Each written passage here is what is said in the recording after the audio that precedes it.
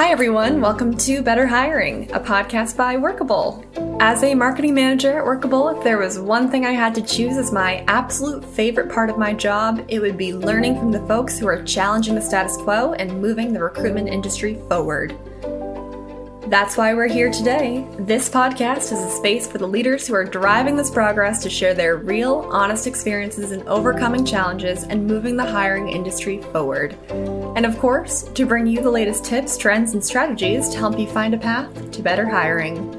In this episode, our strategic content manager, Keith, sat down with David Jackson, CEO of Full Stack Labs, to discuss the unique set of challenges that comes with opening a business in a new country, from cultural differences to compliance issues and everything in between. Let's jump in. So we're a software consultancy. We help companies design and build software. That can include designing and building new apps or designing and building features within existing apps, team augmentation and staffing, where we just add developers to a client's existing team. And we're headquartered in Sacramento.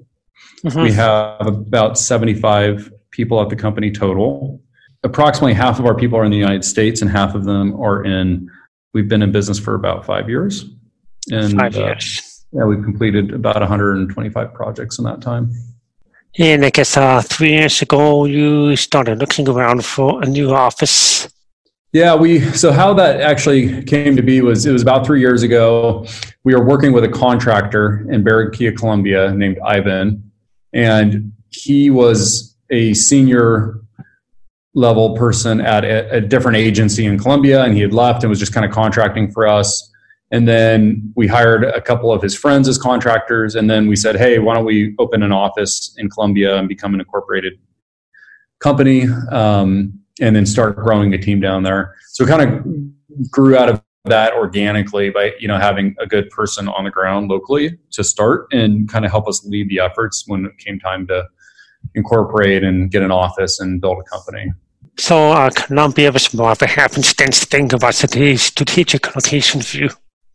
Yeah, I mean, we knew we wanted to open an office in South America. Mexico and then Central America and South America are good locations for nearshore development teams because they're in our time zone. Whereas if you hire, if you build a team in Eastern Europe or in India or in Asia, there's a 12-hour time difference that makes it really difficult to work together. But in Colombia, they're an hour or two ahead of us, depending on the time of year. And it allows us to work with them throughout the day.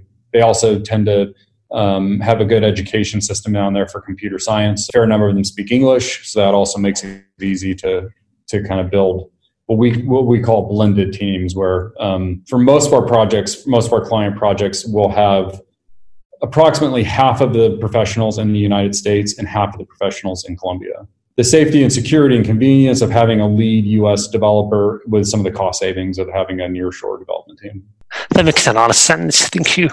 Did you have any challenges? If so, what they were, how you overcame them? It's just a totally different way of doing business. And so you have to learn quickly, and you have to kind of learn on the job and learn as you go. And, initially just forming the company, just the kind of mechanical steps of getting set up to do business is much different. So we hired, a big international law firm, which seemed to be the only choice to form an entity down there for us. In the United States, it's simply, if you want to form an LLC, you go online, it's $250, and it's done in 2 days, and you're in business. But that's not how it works in Colombia. In Colombia, it's very involved. You have to get an attorney. It takes a long time. They just have they're a quasi-socialist country, and so the government has a lot of control over the free market, and they just have a lot of rules that you have to play by. And it was very important to us that we didn't want to go into business down there the wrong way. Like, we wanted to follow the letter of the law and make sure that we got off on the right foot and we didn't have any sort of regulatory issues. So we hired a law firm, and I think it was like 8 weeks to get incorporated, and then so that was kind of the first step. And then finding office space was pretty easy. We started at a WeWork or shared office space. So they do have that kind of stuff is available down there, which is nice and convenient. So we started off just doing temporary shared workspace.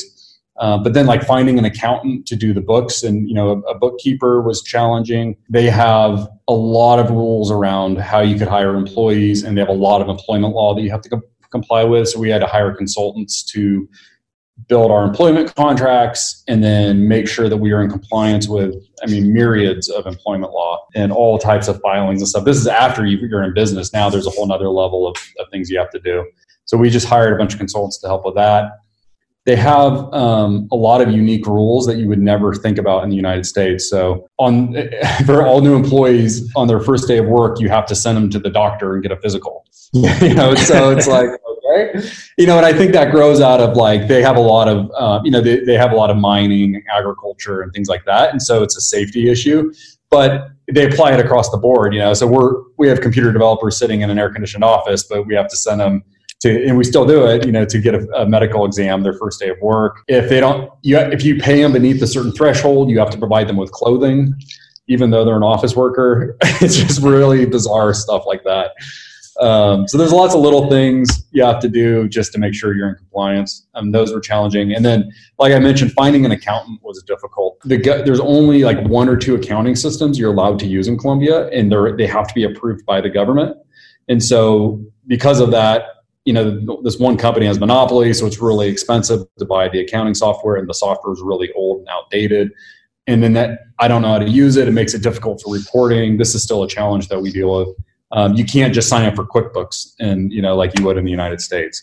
So there's all these just kind of governmental rules that make it really hard, to be honest. So those are some of the challenges. We've had others, but those were the big ones. Interesting. Yeah. How about cultural challenges? Were there any, like you said, the ways of doing business were a little bit different too, culturally as well? Well, for example, setting up a meeting, would you expect everybody to be absolutely on time? Is it a 9-to-5 environment? Is it okay to leave in the middle of the day for 1 hour, 2-hour lunch, or these like little nuances? No. Yeah. So I don't know if it's a cultural issue, but one of something, in that same bucket in terms of challenges is we've had to kind of really encourage employees down there to take the lead and to kind of step up and lead projects. I think sometimes when you're hiring, when you're blending an onshore team and an offshore team, there's an assumption that the onshore team, the U.S. team, is going to kind of be the leaders and are going to take responsibility for the project. But we wanted our Colombian developers to feel, like they're equals with our team in the United States, and that they have the same ability to step up and take leadership in a project. And so there was some cultural challenges around that, and just helping them understand our mentality of like, this is how we want you to, we want you to feel like you're part of the company. We want you to take responsibility and leadership within the project, and don't feel like you can't do that just because you're not in the U.S. headquarters. That makes sense. Yeah, I guess maybe there's a bit of a thing with Silicon Valley. Go get them and kind of aggressive, innovative, and maybe it's a little more conservative in Colombia in that regard. Yeah. I think the United States in general is just kind of unique in that people here feel really, even junior people feel really comfortable just kind of speaking up and having their voice heard and having an opinion, and I think maybe in other cultures that's a little bit different, and it's a little bit more hierarchical in other cultures where like the boss is in charge and then he tells the manager what to do, and then the manager tells everybody else what to do, and it's like you follow orders.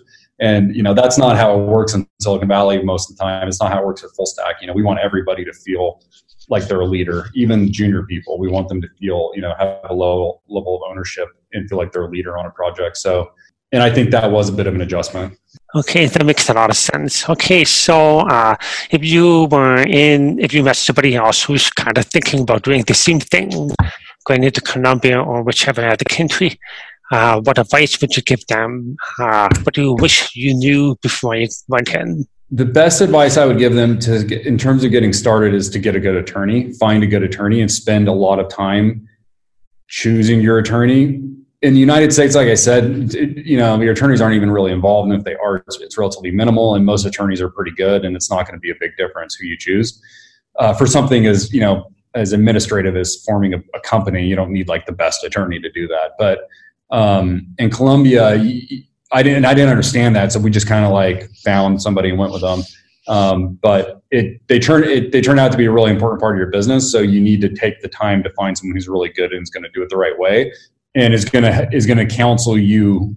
For the 6 months after you start your business, they're going to continue to counsel you on how to properly do business down there. And then I would, in addition, finding a good accounting firm and a good bookkeeping firm to make sure you're in compliance with all the tax law and everything is also really important. It's just not like the US where it's super easy. I mean, it's just endlessly complex. So that would be the best advice I could give them in terms of getting started. And then I guess the other thing I would say is it's more expensive than you think. So, when we started down there, we kind of had a sense for what salaries were, but if you go on to Glassdoor, if you go and kind of read, these kind of like salary estimation tools, or just read online about what an average developer salary is in Colombia, it sounds really low and it sounds really attractive to a U.S. business. You think, oh, great, we're going to be able to build a team down there. We're going to hire people for, $7 or $8 or $10 an hour.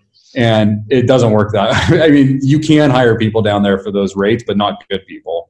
The best developers and the best professionals in Colombia are more expensive than you'd think. There's still a cost savings, compared to the United States, but it's not a huge cost saving. Kind of a surprise to us of how much we've had to increase our pay in order to attract and retain the best people.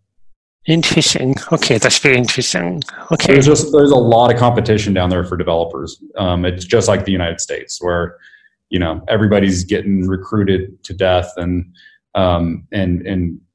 there's a lot of competition between companies for hiring, and people are moving around and getting better offers all the time. And so it's not, just because you're a U.S. company, you're not going to kind of come riding in on a or come riding into town and have your pick of the litter or anything. Like, it doesn't work like that.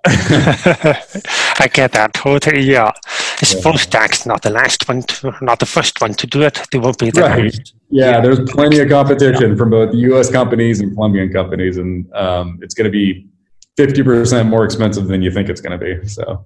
Mm-hmm. So it would be good to do your homework beforehand, real homework, not Glassdoor homework. The kind of thing, right? Yeah.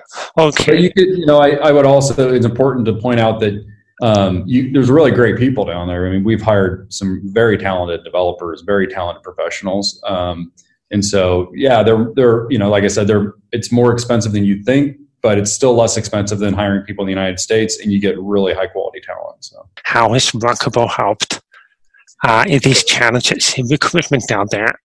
Yeah. So we've used Workable in a few different ways. One of the things that's really nice is we manage all of our Colombia job postings in the same way we do in the United States. So we go in, we create a new job, we publish it to Indeed and to LinkedIn. We get a lot of inbound applicants in Colombia from LinkedIn and to a lesser extent Indeed. And then we run them through the same candidate pipeline and the same hiring process. It was a nice surprise when we were expanding down there. It was nice to see that Workable worked in Colombia. I didn't think it would. I was kind of surprised by that. But I would have thought that a lot of the software programs we use are only in they only focus on the United States or maybe US and Europe. But yeah, there's no real difference between using it in the US and using it Workable, and that's been really nice and really helpful. Thanks for tuning in. Be sure to hit subscribe wherever you are to stay up to date with our new episodes. And in the meantime, head on over to the Workable blog at resources.workable.com and check out our vast resource library. And if you're looking for a better way to hire, just reach out. We'd love to help.